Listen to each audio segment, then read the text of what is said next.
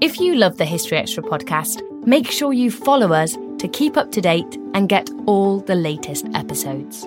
Thanks for your support, and I do hope you enjoy this episode. This episode is brought to you by Indeed.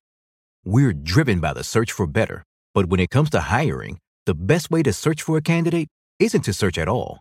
Don't search, match with Indeed.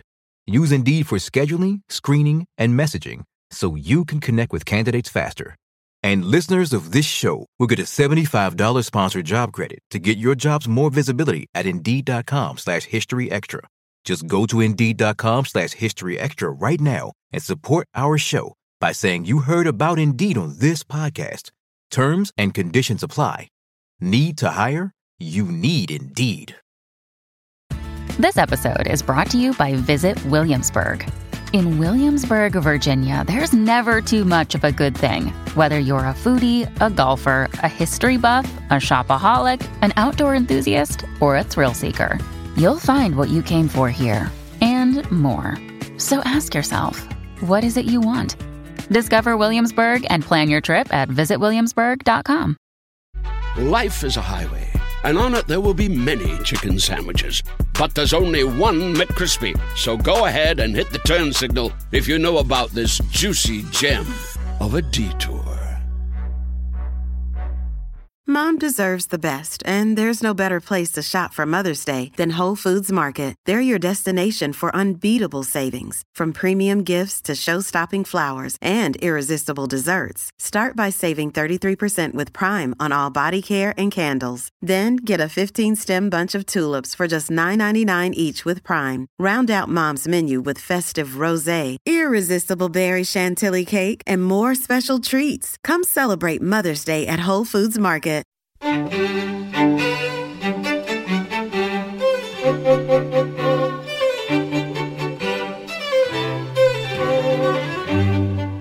Hello and welcome to the History Extra podcast from BBC History Magazine, Britain's best-selling history magazine.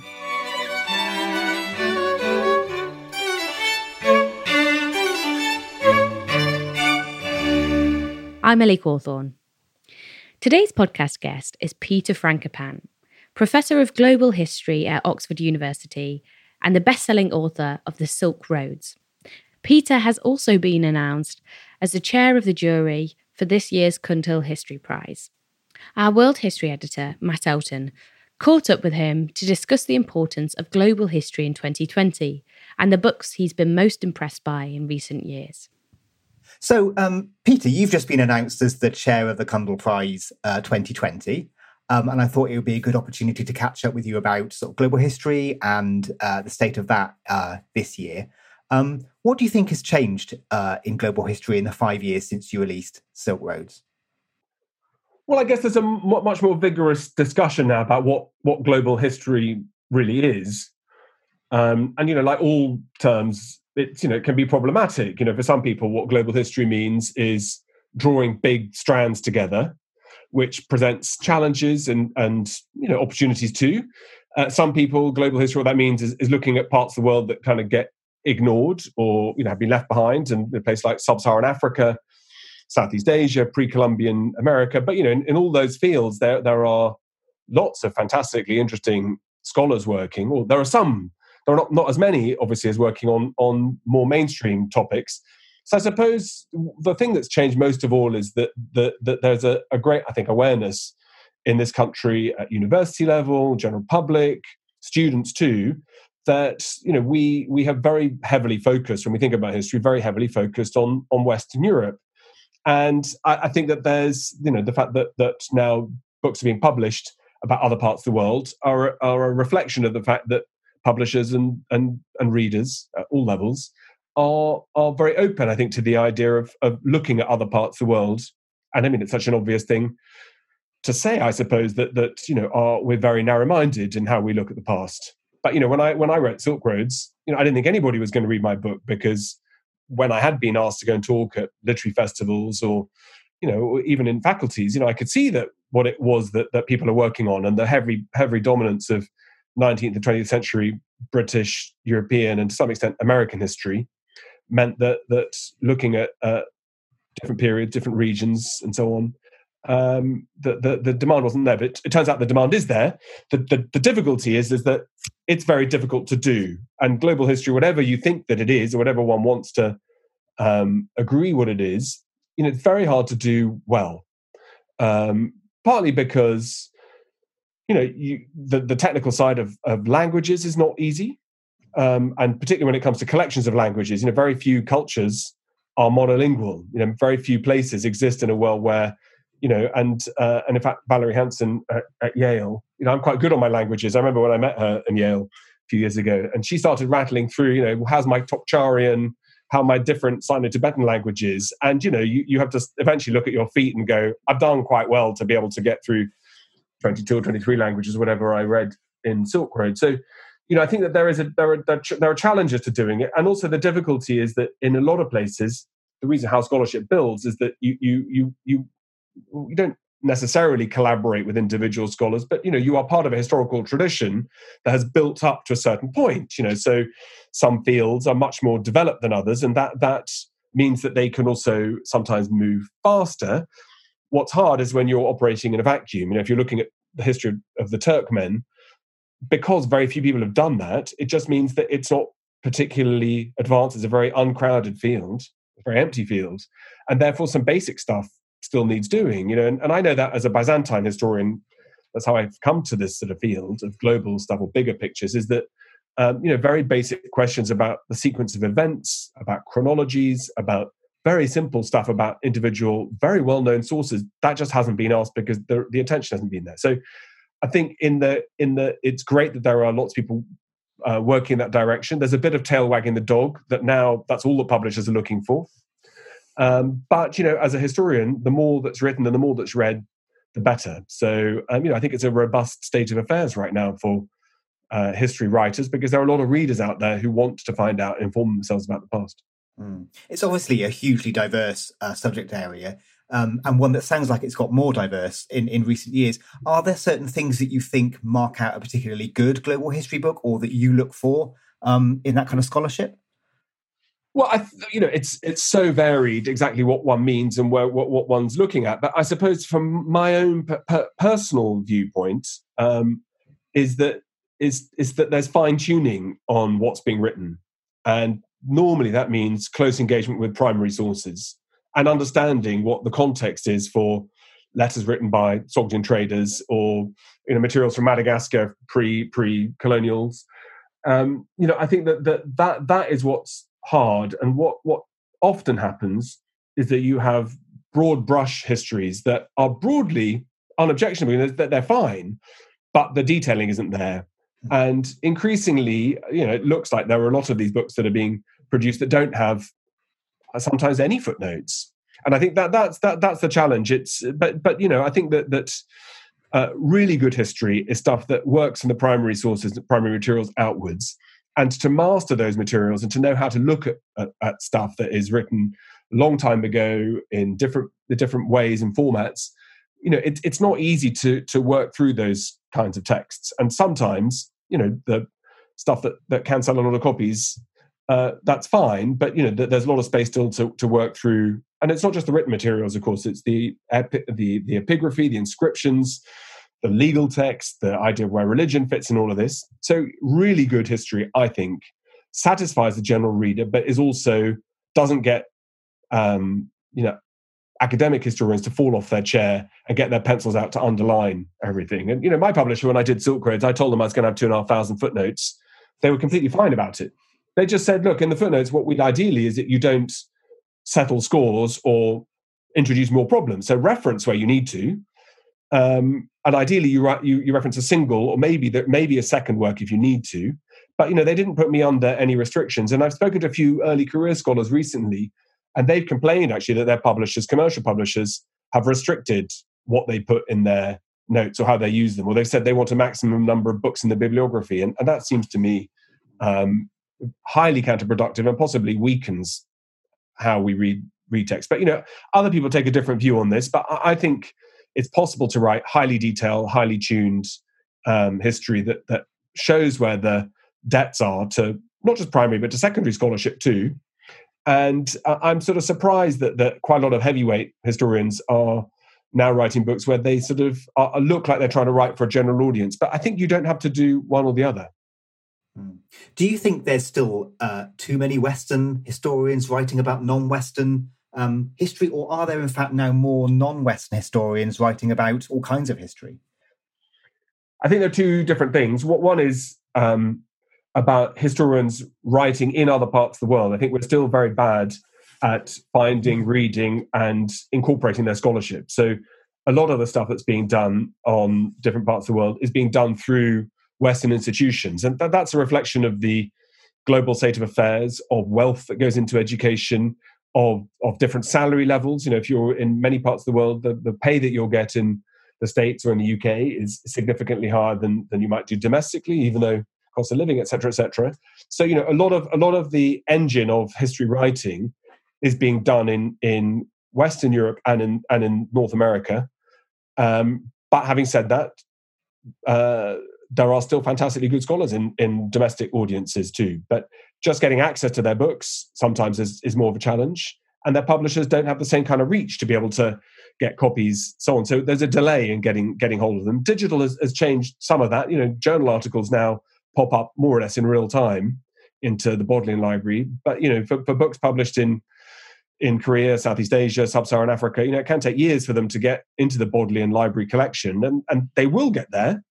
But, I think so. There are two different things. One is, where's the world history being written and global history? And second, how do institutions that are well-funded, how do we engage with scholars in other parts of the world that are less well-endowed than we are? And in a lot of cases, particularly in the regions and places I work, there's political leaning into history and into how one looks at the past. And that creates its own problems and difficulties too. And I grew up as my first love was with Russia and with Soviet Union, and you had to learn how to read secondary sources because you weren't free as a scholar to write in the same way that you wanted to, because you had a party official who might check and call you in. And I think one has to use historian skill to be able to interpret secondary sources, secondary material, and histories written too. But it's not easy, for example, getting sensible books written from out of Iran.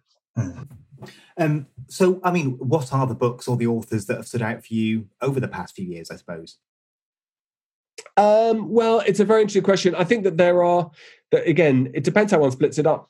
I have to read, I suppose, in 4 different categories now. So first is for my own interest in my own work. And that's already quite a substantial region and period that I look at, because I do long periods right now, things like by Walter Scheidel has written a fantastic new book about empires and how they hang and fall together. But then I also am asked to read a lot of advanced manuscripts, with the idea that if you put some nice words on the front cover, that can make a difference. And there's a real range of people who ask, and I particularly younger scholars, I try if I can to drop everything and read what they're doing. And Daniel Markey's just written a terrific book about China and its way that it looks at its western provinces and at its sort of Silk Roads. John Hillman likewise.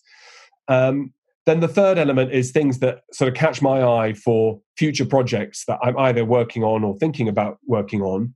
So I've been reading something terrific by Corey Ross about the environment and empire, and the way in which colonialism had an impact on how we look at the natural world and how we intervened successfully and mostly unsuccessfully. And then the kind of fourth category are kind of, I'm a voracious reader anyway, but things that don't fit into something I'm working on, I'm not being asked to do or forced to do, not part of my work, but just seem to me to be quite interesting. And you never know quite where those are going to end up. So some of those things can be in the form of reports issued by banks. Some of them can be evaluations by NGOs in South Asia. At the moment, I'm for reasons that, I'm trying to look at the history of Burma, South Asia, and Southeast Asia that I've never really worked that much on. And that probably won't fit into anything in particular, but trying to pick out, anything ranging from colonial office records that, you'll lose yourself for a day or two, just to fill in blanks that I'm acutely aware of, things that I don't know an enormous amount about. So, things can sort of change. I mean, for example, today I've been looking at a new paper by Douglas Kennett about new isotope evidence for when maize becomes a staple grain in the Americas. And that I think is just about being open-minded. I think it is true though, Matt, that one of the problems about becoming a historian, and particularly an academic historian, is that you have your tramlines of what your subject is, and staying within those tramlines is tricky because particularly if you're in a very populated field, there are a lot of people working on it, and just the generation of materials. But at the same time, I've always been tempted to look over the sides to see what else is happening, and so on. And that can be difficult if you're teaching courses about particular subjects. Then you don't have the luxury always of disappearing back 1,000 years or looking at Proto-Akkadian inscriptions, because that all takes time. So there are the different kind of vats that I'm trying to juggle. In a funny way, lockdown has probably made that easier because time has become for all of us much more elastic, and I've been using it as an opportunity to try to broaden my mind. I think one of the challenges we have in education is we sort of think that education stops when you finish university or you finish your PhD. You're then locked in. But I'm very interested in the idea of what education should mean for a middle-aged man like me, who's got the time and ability to access materials and read, and to do that in a way that isn't haphazard. And it sounds like you think some of that value is about making connections across different fields and different types of evidence, different types of documents. Yeah, I think that I am interested in that. I mean, I suppose fundamentally, somebody asked me a few years ago, what am I really interested in? And I stopped and thought, because my instinctive answer would be to use geography or use chronology to explain here's a period. When I became a young academic, teaching the Byzantine Empire from 284 or 476 or pick whatever date until 1453, that's already 1,000 years that you're looking at. I suppose, and so I thought about it, and I said, well, actually, what I'm really interested in is in histories of exchanges, and commercial obviously leads with some of that, but in terms of religion, linguistics, in terms of genetics now, the materials that we can look at. So I'm interested, I think, in connections, and some of those, a lot of those go down dead ends. But I'm particularly interested in trying to find ways of trying to join dots together and to see parallels and to try to make those kind of connections. But again, that they can be anecdotal and they don't necessarily fit into a sort of master plan. And, part of it is what it is that you're trying to do. And right now, I think that part of the challenge is to be not closing off any doors. So looking over the top into different fields and different areas and so on, I think is what makes me wake up every day being excited to be a historian. Whereas if I was stuck with, I love 12th and 13th century Byzantium, and I'm sure I'd be thrilled looking at that every day. But I do like the fact that I can wake up in the morning and drift off into South America and think about, well, if I thought this about isotopes of maize, well, what do I think about, how do we measure when and where wheat is being grown in Asia Minor, and what kind of questions can we ask from that? So sometimes what you're looking at doesn't solve any problems, but it raises new methodologies to think about your own backyard a bit better. Still to come on the History Extra podcast. Right, so you might argue with it, you might think that the methodology is wrong, you might think the conclusions aren't put together right, but you start with the data sampling and you start with the evidence rather than with what you think might not sound plausible. So I think that shows why history can be so incredibly important and incredibly provocative if you ask the right kinds of questions. We don't always realise just how much our negative thoughts and experiences stick with us and weigh us down. You may find your brain constantly running through a highlight reel of bad moments. That comment your friend made last week that hurt your feelings. That frustrating thing your mum does. Or that silly thing you said in a meeting. Maybe it's time to get it all off your chest. Whether it's a tiny annoyance or something much bigger, talking about it can give you some relief and lead you to a potential solution. That's where therapy comes in. It's a safe space to share whatever's weighing you down and learn to process it, so your internal highlight reel can focus on the good stuff. And BetterHelp offers affordable online therapy on a schedule that works for you. Connect with a licensed therapist by text, phone, or video call. Start the process in minutes and switch therapists anytime. Let it out with BetterHelp. Visit betterhelp.com/historyextra today to get 10% off your first month. That's BetterHelp, HELP.com/historyextra. This episode is brought to you by Indeed. We're driven by the search for better, but when it comes to hiring, the best way to search for a candidate isn't to search at all. Don't search, match with Indeed. Use Indeed for scheduling, screening, and messaging so you can connect with candidates faster.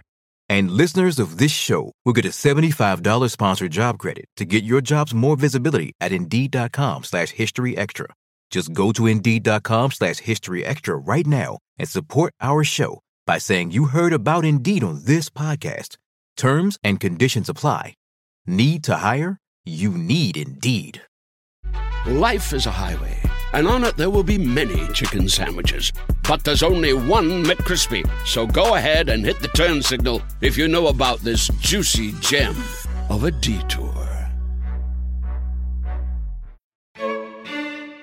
You mentioned at the start Valerie Hanson's book about 1000 AD, in which she basically says that globalization started much sooner than we think. I wondered what you thought about that take on global history.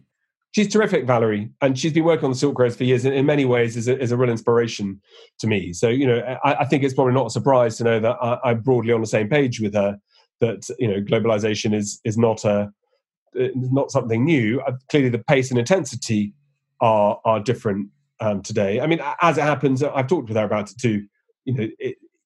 I would push it back 1,000 years earlier. I mean, we find exchange going on back in the year zero and before. So, but I wouldn't argue with it. I mean, in fact, as I know very well as she does, terms like Silk Roads and globalization are themselves, in a way, the least interesting things to get hooked up on. What Valerie's really painting is a picture of a deeply interconnected world in the year 1000. And so that's the kind of hook to allow her to talk about pre-Columbian, and she talks about Central American cultures. She talks about, of course, the Silk Roads, South Asia, Southeast Asia, a bit of Ethiopia too. And I'm very taken with the idea of trying to find a good excuse to write about these kinds of things. And Valerie does that very well, and she writes lucidly and beautifully too. So I'm a real fan. And also, despite the fact that she has all these Tokchari and Sino-Tibetan languages, I think it's terrific, to feel unlimited to go and explore other cultures around the same time too. So I think it works really well, and I'm not surprised it's had such good reviews. It's a slightly odd question, this, but what are the global history books that you think desperately need to be written?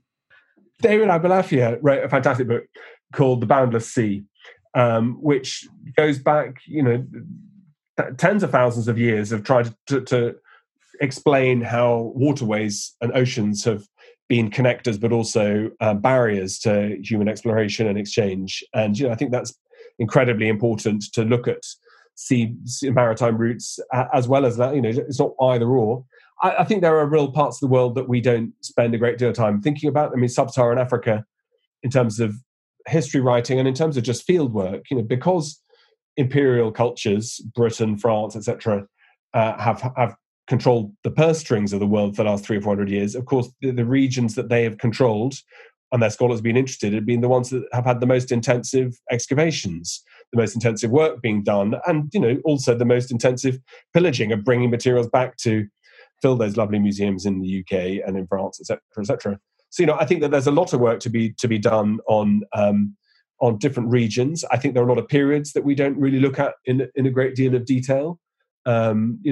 The so-called Dark Ages, late antiquity as we now call it, I think it's a much fuller field in the last 20 years than it was before. And people like Peter Brand, Abel Cameron, Peter Saris at Cambridge have been fantastic in pushing forwards these periods and these sources. But I think that there's no shortage of places to go and look. I mean, I defy you to find me someone who can talk about the Circassians or about, to talk about the Mamluks in Egypt.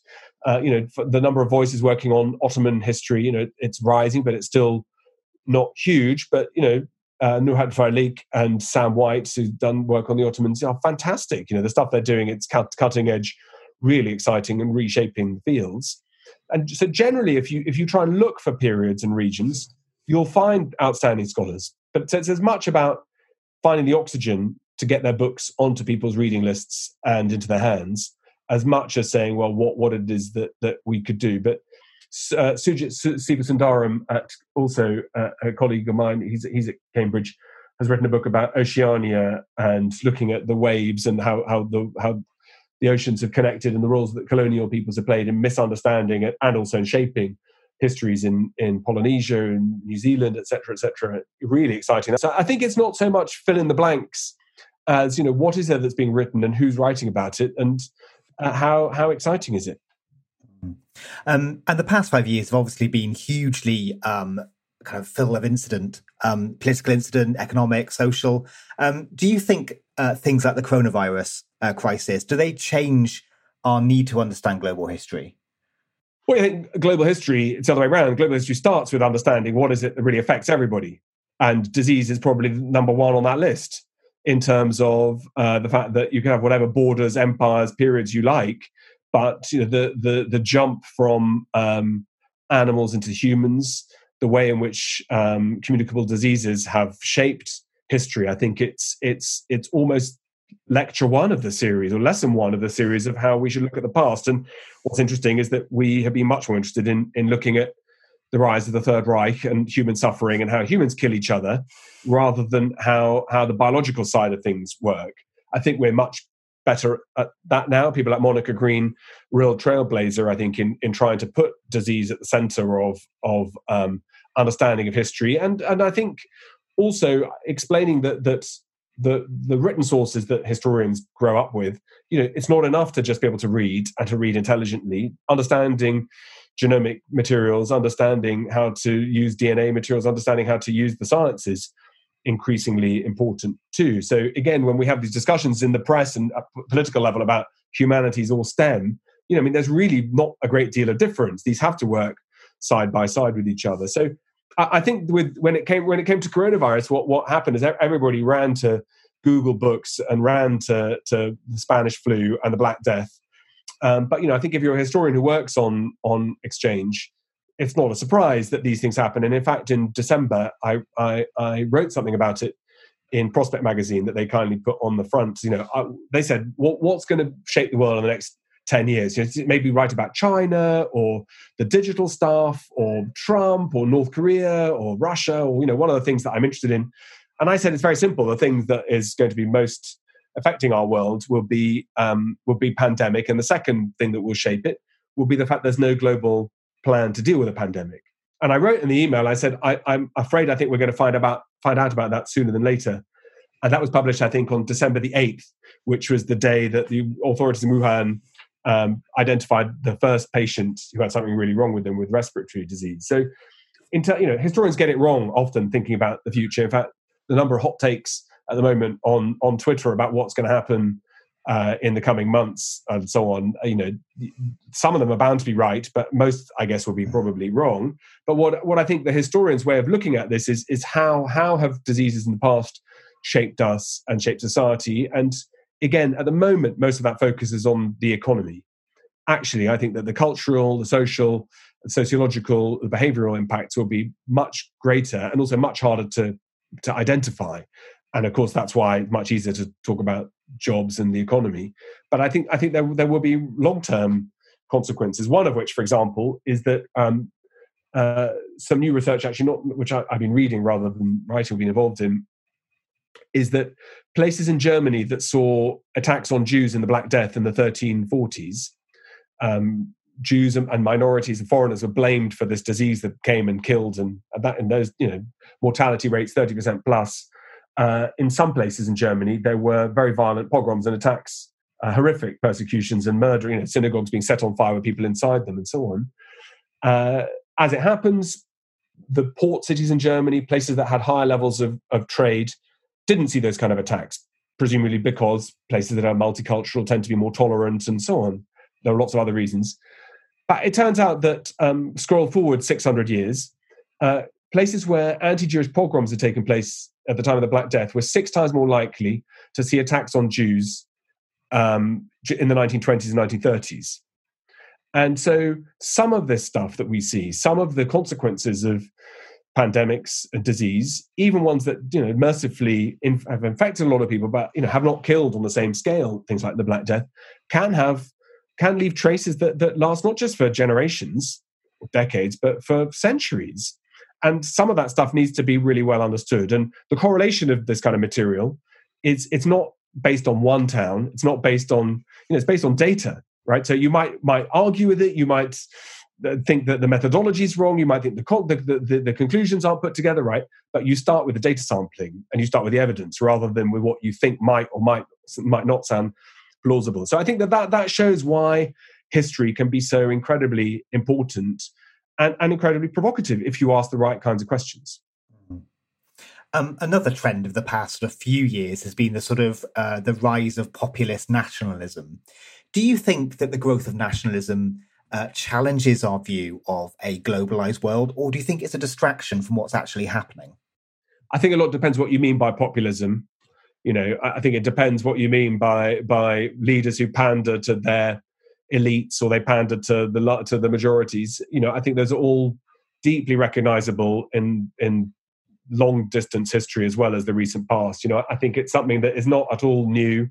I think it's something that's not, in some ways, also not even necessarily that interesting. The fact that leaders like stay in power, mobilize, antagonize, polarize, and get people angry and to turn on each other. That is something that you can see in all sorts of history. Justinian with the Nika riots in the 6th century. There are all sorts of moments in the past where leaders look like they're going to lose control.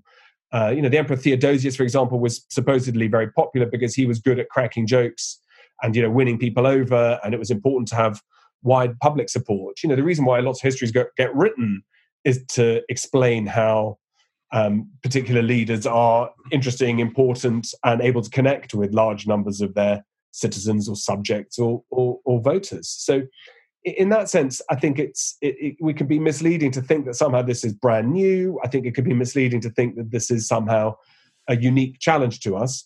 I do think what's different today is the digital networks that allow and encourage us to fan ideas. But if you study the French Revolution or the Russian Revolution, even under Trump, under Brexit and so on, they're striking what's happening on the news. But it's not seismic in the way that those two events were, and it might become that. We might be listening to this on a desert island in a year's time and think, gosh, how do we not see what's coming? And so I'm not making any predictions of where it might go. And in fact, today, as we're talking, there's a big fences being put up outside the White House, troops being recalled to their barracks in Washington. So nothing is off the cards. But in terms of putting it within its context, it's recognizable. There are parallels. And, we should start at that point rather than thinking that we're somehow the special ones living through an era of enormous change, because I'd still rather be alive in 2020 with coronavirus, with pandemics, with Donald Trump in the White House, with China on the move, and climate change. I'd rather be living now than I would be 100 years ago during the First World War or during the Second World War in almost any part of the world. That was Peter Frankopan. For more about the 2020 Cundill History Prize, of which History Extra is a media partner, see cundillprize.com. You can read a version of this interview with Peter in the August issue of BBC History magazine. That's on sale now and also includes articles on medieval royal dynasties, the Roman Emperor Nero, the Civil Rights Movement, myths of Victorian London, and a whole lot more. Thanks for listening. This podcast was produced by Ben Hewitt and Jack Bateman. Tune in next on Friday when Peter Snow and Anne Macmillan will be discussing their new book on the treasures of world history.